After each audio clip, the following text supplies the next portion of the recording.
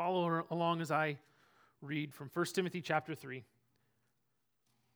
I hope to come to you soon, but I am writing these things to you so that if I delay, you may know how one ought to behave in the household of God, which is the church of the living God, a pillar and buttress of the truth. Great indeed, we confess, is the mystery of godliness.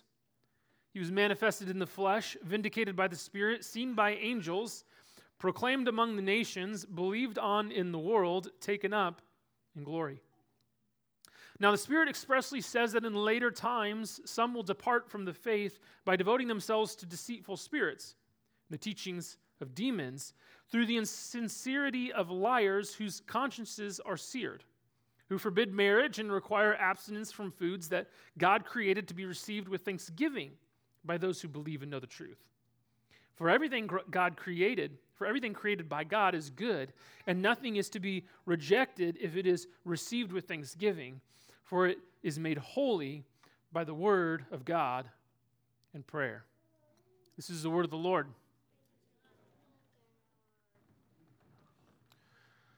Well, the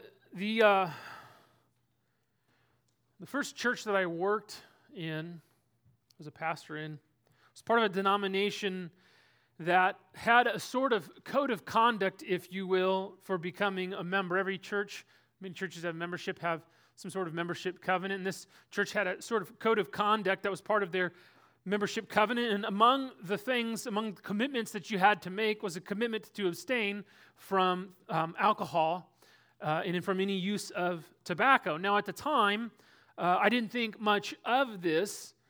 I really wanted a job as a pastor, to be quite frank. I had gone to pastor school and was tired of driving school buses, and was really wanting to be a pastor and to do that work. And also, I didn't really plan to drink any alcohol or use any tobacco. I was not one that did either of those things anyways. And so it didn't really matter to me.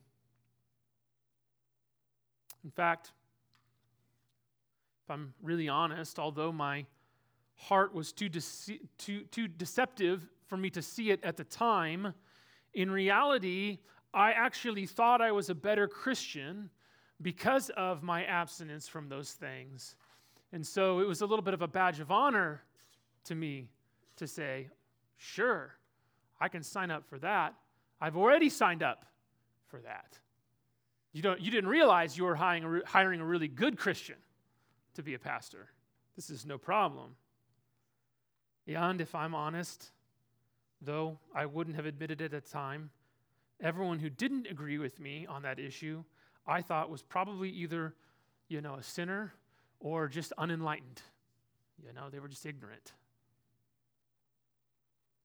It seemed like a valid thing, a valid opinion to hold at the time when I looked around at people around me who claimed to be Christians, and yet their lives were often clearly in violation of God's word.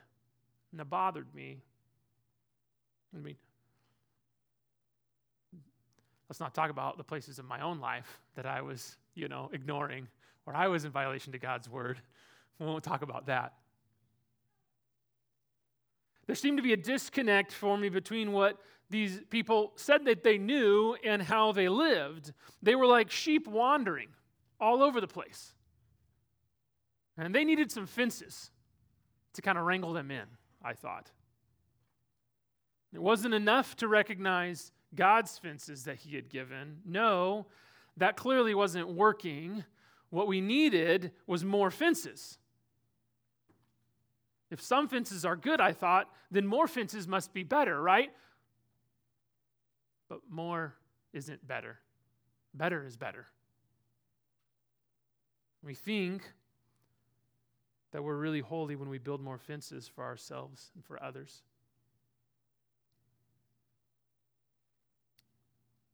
We think that we're really holy when we build additional fences for the other sheep in God's flock who are more foolish and sinful than us. I thought it would keep me protected from Satan's temptation. But I didn't realize What I didn't realize is I had already fell for one of his most insidious lies, one of his most insidious little tricks. You see, you remember all the way back in the Garden of Eden in Genesis chapter 3, Satan's first step in tempting Eve wasn't to put into question whether the restrictions ought to be looser, but it was actually to put into question whether God actually had tighter restrictions. First thing he said was, did God really say that you couldn't eat from any tree in the garden? We think we're upholding God's holiness, but we're actually attempting to improve on it. And if you attempt to improve on God's holy standards, you're actually denying them. It's a sneaky trap that's easy to fall into. What I want to argue this morning is that the only way to produce right behavior among the sheep in God's household is to keep our eyes by faith on the shepherd. To keep our eyes by faith on the fences that he shows us, to enter into those ways, and in such also be led into the freedom of green pastures and of quiet waters that he's given us to enjoy. And so in a sentence, what I hope to communicate to you this morning is this. We look to Christ. We look to Christ in order to look like Christ. That's how we do that. If we want to look like Christ, then the first step, the thing that's going to empower us to do so, the thing that we must absolutely do is we must look to Christ. To Christ alone, by faith. And Paul does this by presenting first what he is going to call the mystery of godliness, and then that is going to be contrasted to what I am going to call this morning the mirage of godliness. A sort of appearance of godliness that is actually godlessness. And I want to consider this looking to Christ. I want to consider how we can look to Christ and explain it in this way. I want to explain the goal, the reason, the source, the deception, and the direction. Okay? So just 5 points. Don't worry. There'll only be a few subpoints as well. So the goal, the reason, the source, the deception, the direction. All right, what's the goal? The goal is this. We ought to know how to behave. Church, we ought to know how to behave. We need to know how to behave in God's household. Paul hopes to come soon, he says, but just in case he is delayed, he's sending a letter ahead of time with these instructions, okay? These verses are a sort of purpose statement for the letter. Right here in the middle, right here in the end of chapter 3, Paul's saying, this is why I'm writing this letter. This is really important, and I couldn't wait until I got there, and so I'm sending it ahead that you may know how one ought to behave. Now, observe a few things in this sentence. First, this behavior must be learned. It doesn't come automatically to us in its fullness. We don't just poof, know it. Paul says, so you may know. He does not assume that Timothy or the church will simply connect the dots. The sheep need a shepherd. The sheep need guidance. Second, this behavior is for everyone. The you in you may know is singular, and it's addressing Timothy, that you, Timothy, may know how all the church members ought to behave. Timothy must shepherd. Timothy must teach the church according to what the shepherd has laid out. Third, this behavior is necessary. It's learned, it's for everyone, it's necessary. It's how one ought to behave. The urgency even of Paul in not even waiting until he arrives to give it, because it's just too important that they would know right now how that they would begin to enact these things, that Timothy would begin to teach these things before Paul even got there.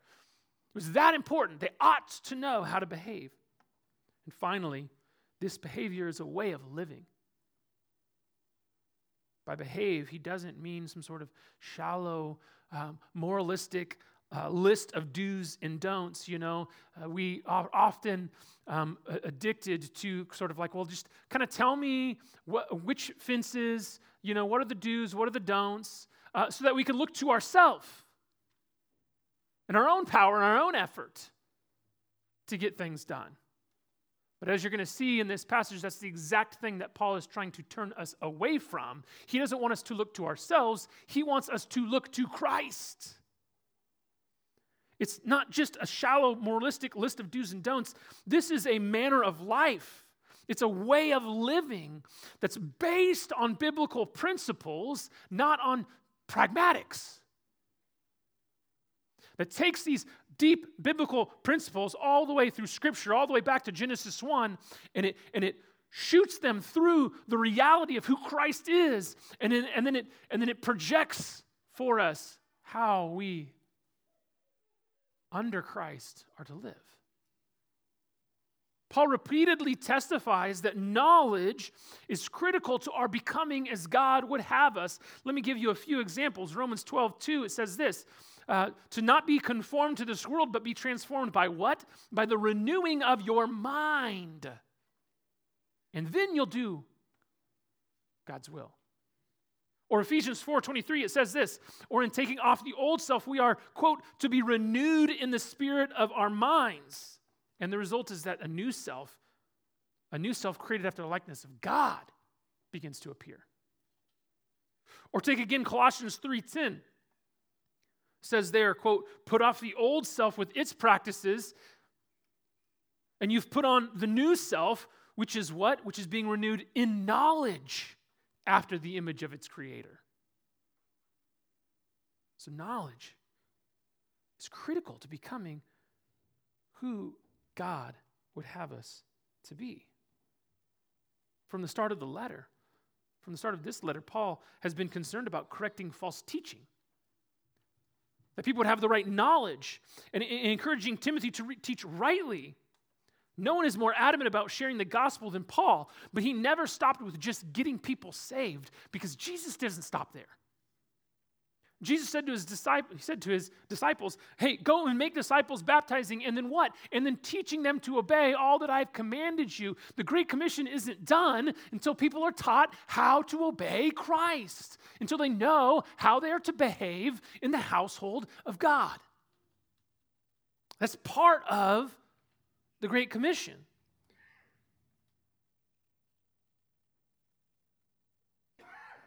Jesus' method for bringing that about is that we would teach. So what's the reason? Why is this so important? The reason it's so important is we ought to reflect who we belong to.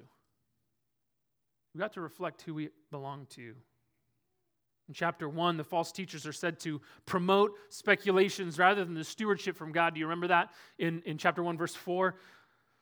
These false teachings are promoting speculations rather than the stewardship of God. Implied, the stewardship of God is what is needed.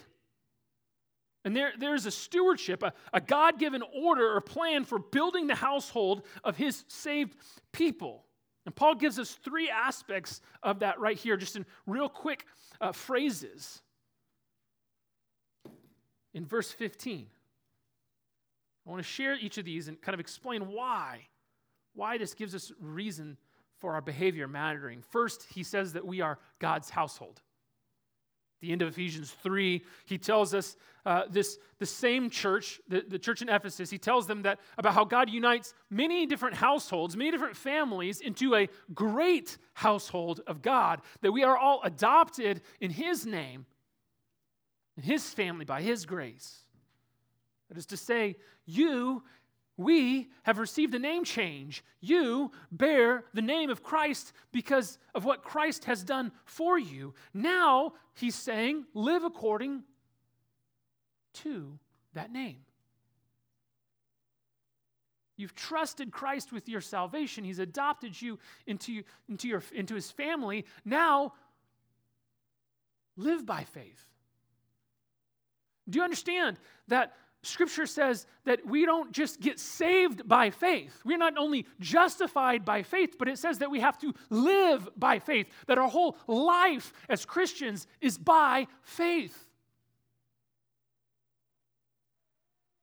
So take off the old self which belongs to your former manner of life. Be renewed in the spirit of your minds with these new godly biblical principles. Put on the new self created after the likeness of God. It matters because we bear the family name. We bear the family likeness. Second reason the living God dwells among us. When the people of God, the church, gathered at Mount Sinai, right?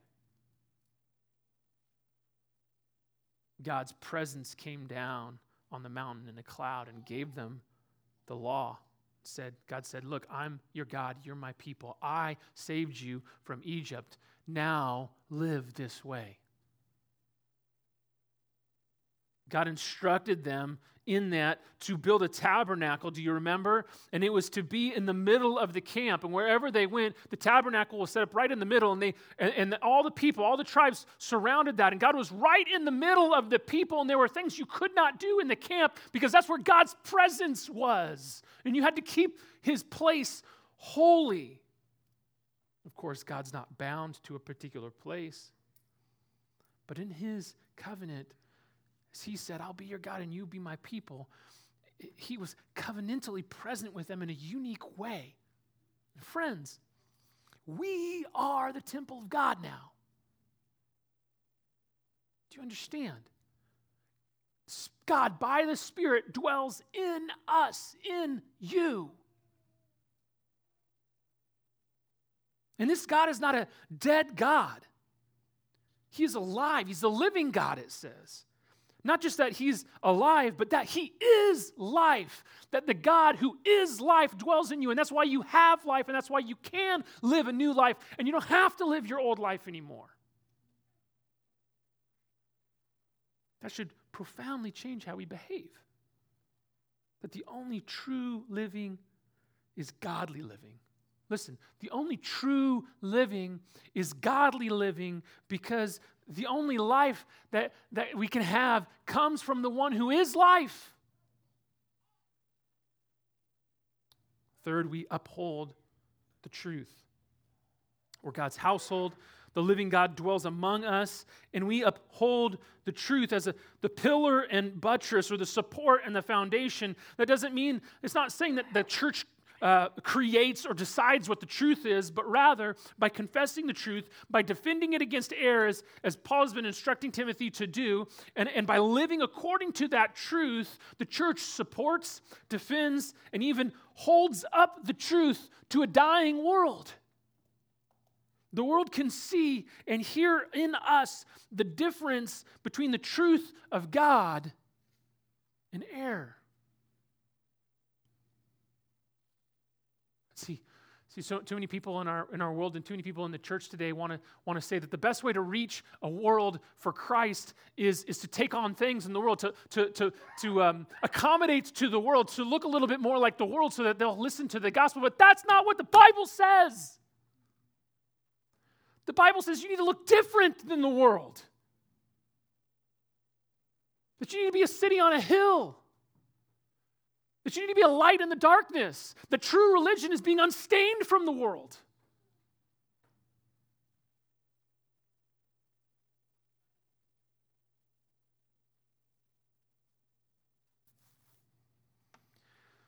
Sorry, I get a little fired up about some of these things. Because it hurts my soul. The way in which Satan and his lies permeate God's people. It does damage to their lives, and it does damage to God, the witness of Christ in the world. In short, we reflect the one to whom we belong and who dwells in us and shines through us. How do we cast the right reflection? Now here's the high mark here's the high mark, I think, of this passage. The central point, the big piece of the whole book, maybe even. Right here in verse 16. The source of the ability to behave the way we ought in God's household is this. We ought to look to Christ. We must look to Christ. I want to highlight a few points here. The first point I want to bring out is this. Don't look at the instrument of faith, but look at the object of faith. Don't look at the instrument of faith, look at the object of faith. At the start of the letter, he said that the stewardship is the stewardship from God that is by faith. And we can fool ourselves into thinking the reason I don't behave how I should is because I need more faith. I need bigger faith. It's a problem with my faith. I need to be better. Our eyes begin to turn inward on ourselves. And under the guise of being a committed Christian, we become actually self-focused rather than Christ-focused. It's about our faith rather than the faith. It's about how faithful we are rather than the faithful one. And the irony is it actually makes us less faithful because we're trusting ourselves, not Christ. And it makes us more depressed because we're looking at ourselves and we look down into our heart, and what do we find there? We find darkness. We find sin. We find crap. That's what we find. And then we go, oh man, I'm such a terrible Christian. I was trying to be a better Christian, and all I found out was I was a worse Christian than I thought. And Jesus is going, stop it. Stop it. If you're dying of thirst, you don't go shopping for faucets. You don't go spend your time analyzing which faucet is best. You don't go to your friend's house and say, how's your faucet? How's your faucet doing? Is it a good faucet? Look at my faucet. I don't think it's a very good faucet. No, you get water. That's what you get. You go to the water. The faucet is just the instrument by which you get the water. Right? If you're in a desert wandering, you want water. I mean, it's just like, how do we mess this up all the time? I mess this up all the time. Verse 16 starts, great indeed. Great indeed. Not great indeed is your faith. Great indeed is the faith. Great indeed, we confess, the confession, the thing, this universal and undeniable truth that we confess. It is great indeed. It's the water that brings us life. What is this truth? He describes it as the mystery of godliness. Mystery here is not something unknown to us, but it's something that's been made known to us. It's been made known through Christ. It was previously obscured, but now it's revealed.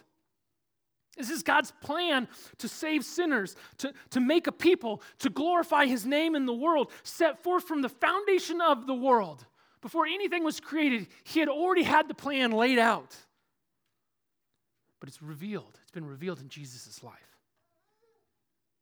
But here Paul doesn't use the phrase mystery of faith like he did earlier in the chapter. Do you remember earlier in the chapter he used the phrase mystery of faith? For some reason here he uses the phrase mystery of godliness. He doesn't use that anywhere else. In fact, he talks a lot about godliness in this book, does he not? So why does he use this phrase mystery of godliness? Well, I think there's a reason. Paul goes into this hymn or this poem, and it frames this beautiful picture of the mystery of godliness. And the frame is necessary. Again, the frame is necessary, but the point is not the frame. The point is what you are to look at. It's what's in the frame. And again, what I'm going to tell you is this. The point is not your faith. Your faith is only the frame. You don't go to the art gallery and go, I want to see a great Rembrandt, and go, oh, look at that frame. It's such a wonderful frame. It could be a better frame, No. You look at the painting. That's what you're there to see. That's what you're mesmerized by. That's what you're awed by.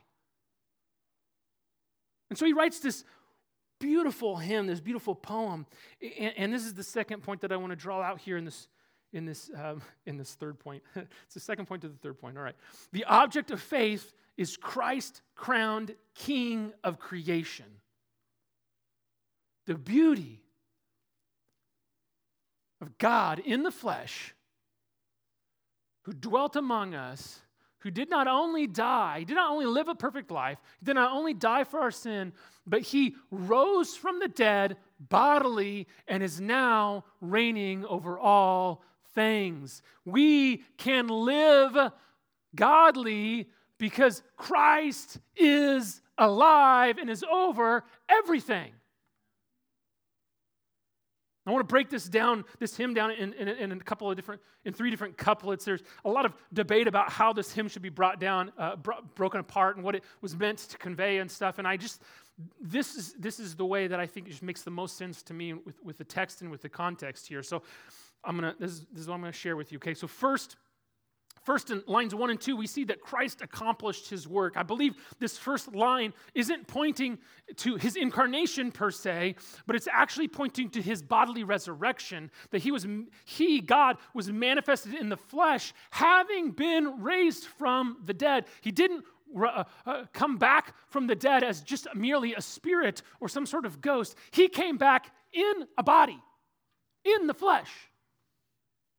And this connects with line 2 because it says he was vindicated by the Spirit. And Paul says in Romans chapter 1, verse 4, he says this, quote, he was declared to be the Son of God in power according to the Spirit of holiness by his resurrection from the dead. The way that the Spirit vindicated Christ as the Son of God, as perfect in his obedience and as having victory over sin, is he brought him back from the dead.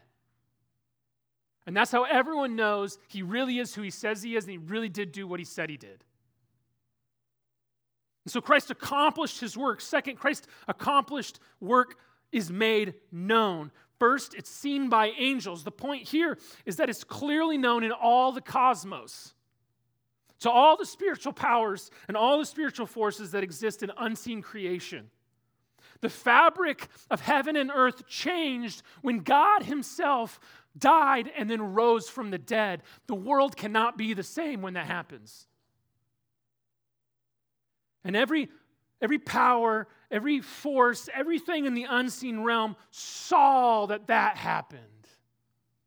It's undeniably true to them.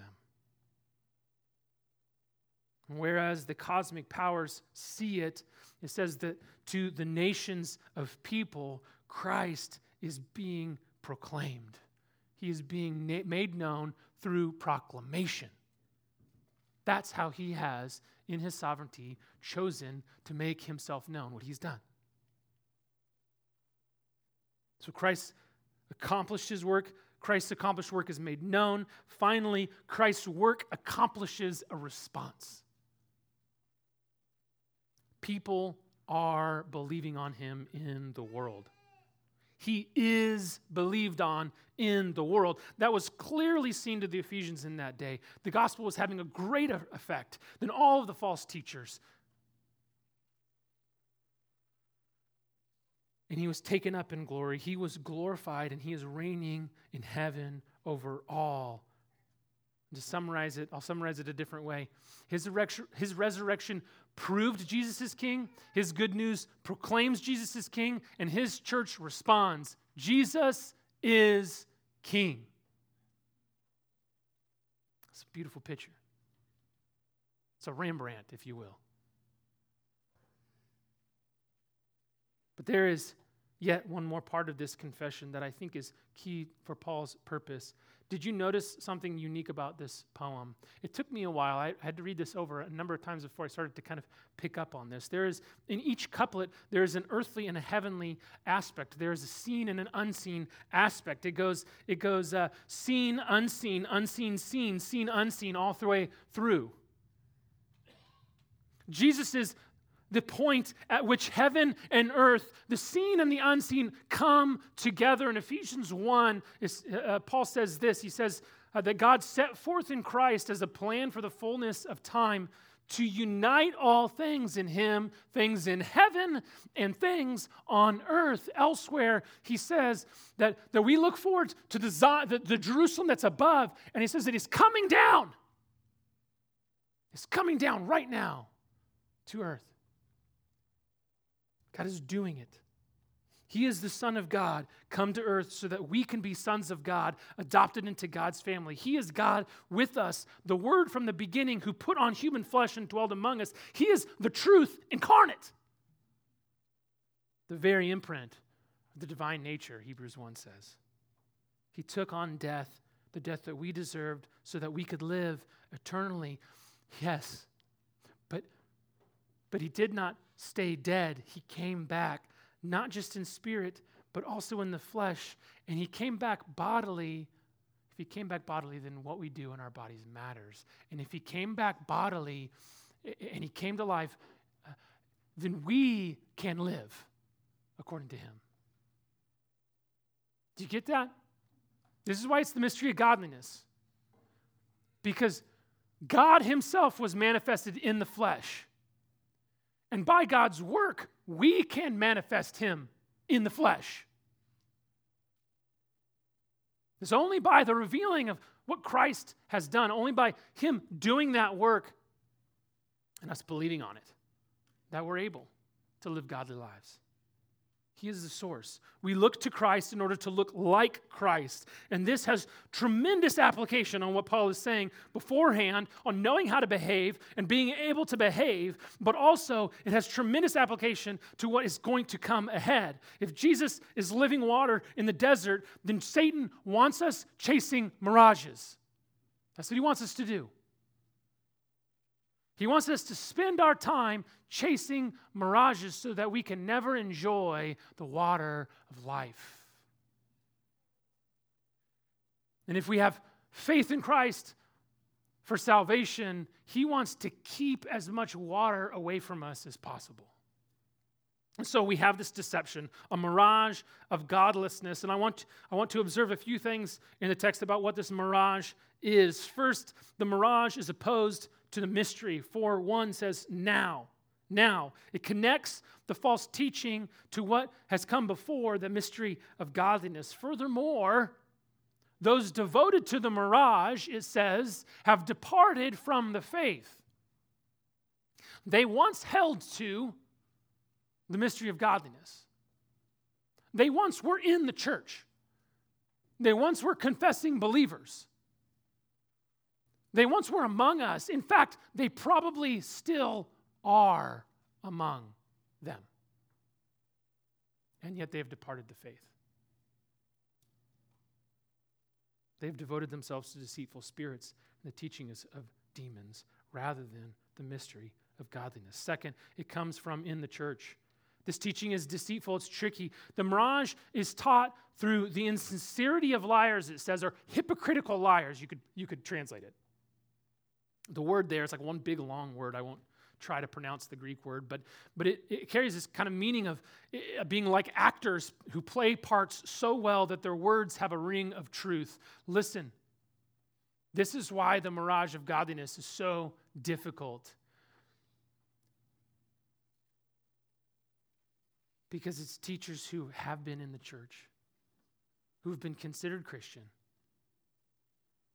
who as a teacher and whose teaching presents itself with validity,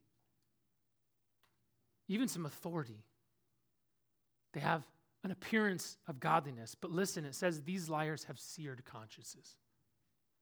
Literally, it means that they've been cauterized from their conscience.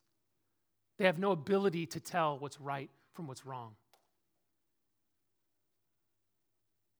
So it's a mirage because it really can look like the right thing. It can really sound pretty good.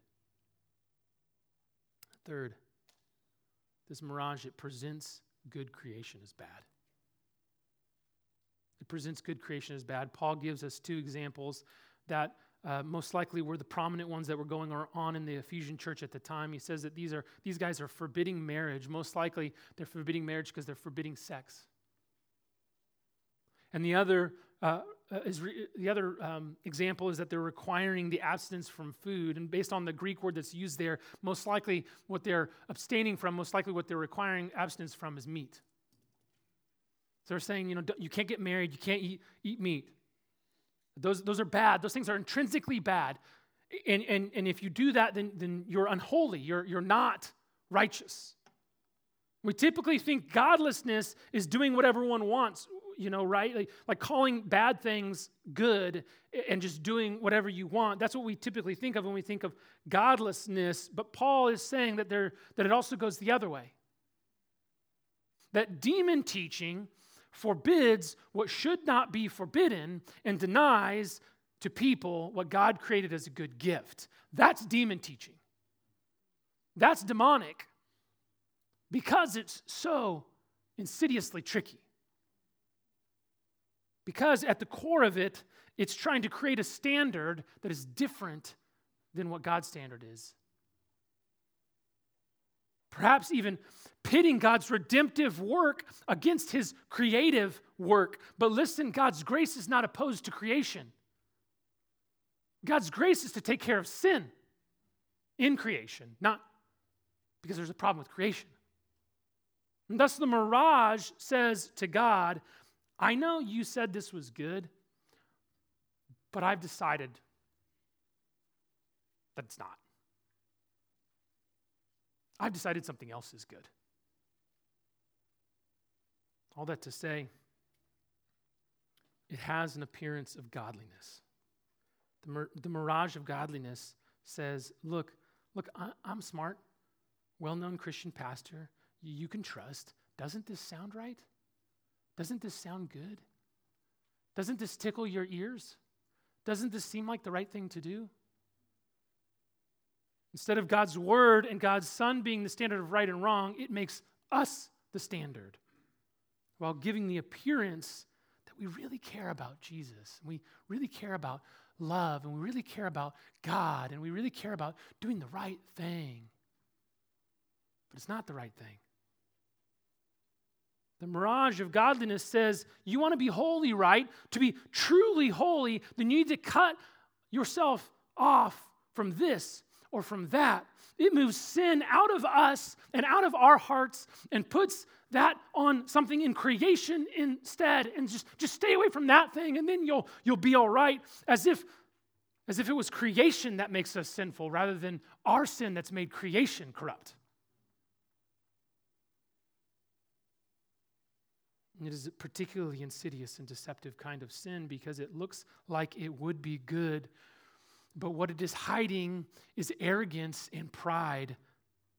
Arrogance and pride that says, I know a better way to be a Christian than Christ does. Arrogance and pride that says, I know a better way to be godly than God does. It's the teaching of demons because they learned it from the one who originated the idea, their leader, Satan. It's a lie that says you don't have to look to the good shepherd so long as you build enough fences. That's the problem, right?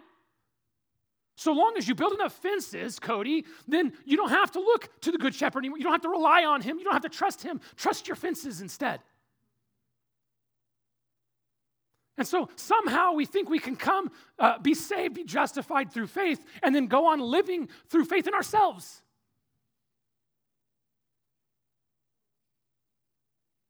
But what Paul says is that actually just produces apostates.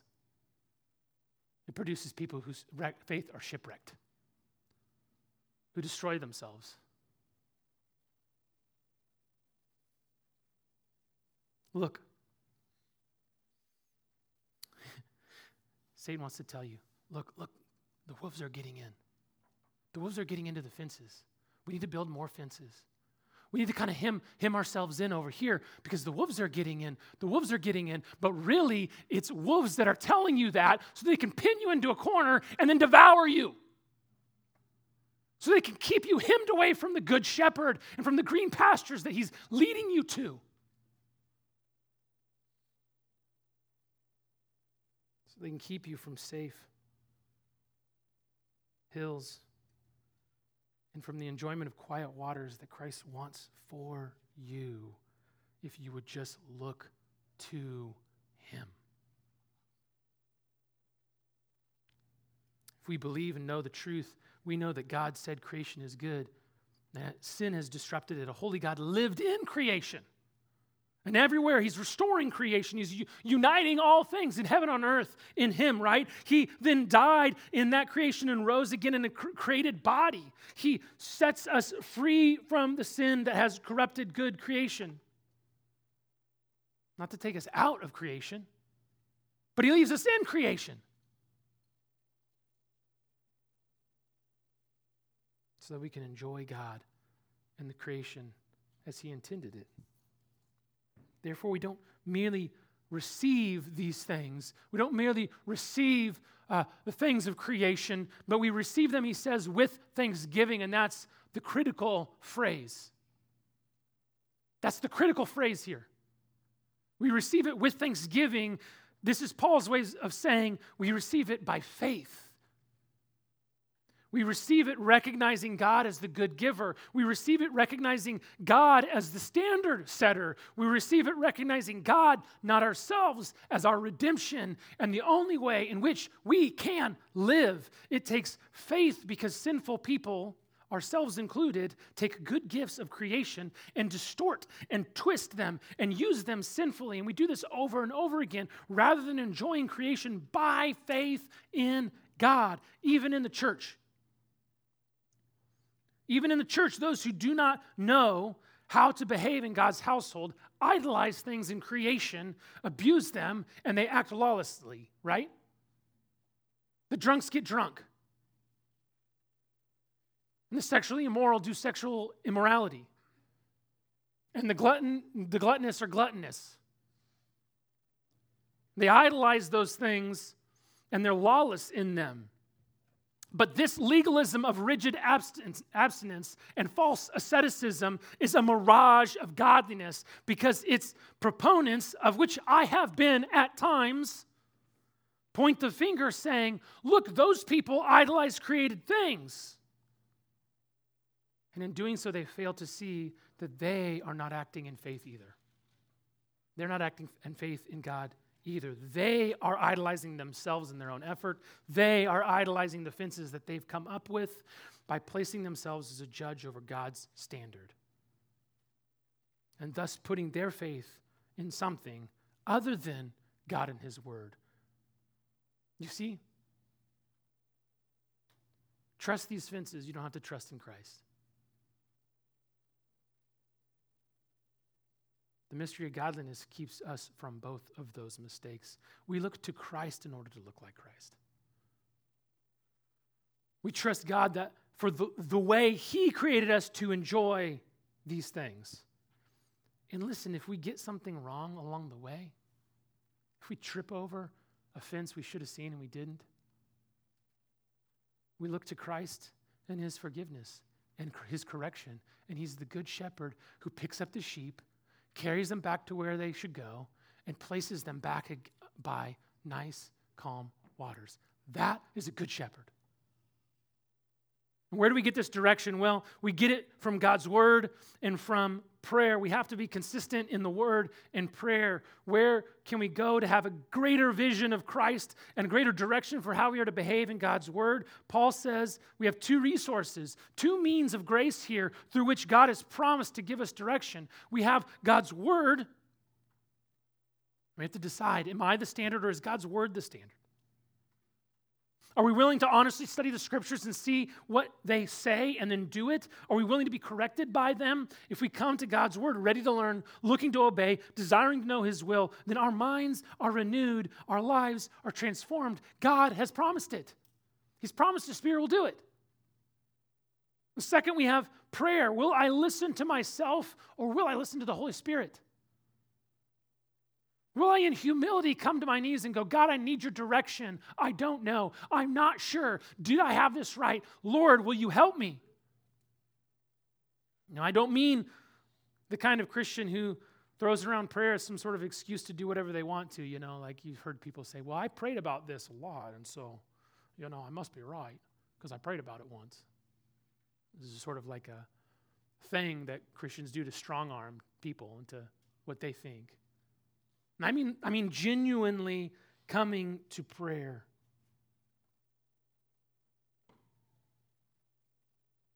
Humbly coming to our knees and seeking his guidance. See, the mirage of godliness is an insidious infection of self-righteousness that spreads under the surface undetected and can fill whole churches. It kills gratitude to God, and it kills the enjoyment of God's good gifts. It destroys life. It destroys life. And it keeps us blind to that reality. No one wants to be confronted. No one wants to admit that they've been devoted to the teaching of demons, right? I mean, goodness gracious, Paul, that sounds terrible. Couldn't you have said it nicer? No, because it's that big of a deal, right? I didn't want to hear it years ago, and I thank God he put someone in my life who loved me enough to patiently and graciously tell me I was wrong, to point me to Scripture and to pray for me. And I thank God that I listened to his word and I listened to his Spirit. And pride keeps us from seeing clearly, but remember, God opposes the proud and he gives grace to the humble. And if you recognize your error and you confess it and you repent of it, then you can know that his grace on you moving forward will be greater than all of your mistakes in the past. I promise you. He's a good shepherd. And the pastures that are before you are far greener than the pastures behind you are brown. If we look to Christ, our great shepherd, and the fences he has for us, he will provide us the right safety so we can have freedom to roam and to enjoy, and we will begin to look like him. And that will give guidance to even more of his sheep. Listen, we'll still make mistakes in this life. But because Christ rose from the dead, we have a great hope. We have a great hope for eternity that motivates us to look more and more like him today. Listen to what John wrote in 1 John chapter 3. He says this, beloved church, that's you. We are God's children now. And what we will be has not yet appeared, but we know that when he appears, we shall be like him.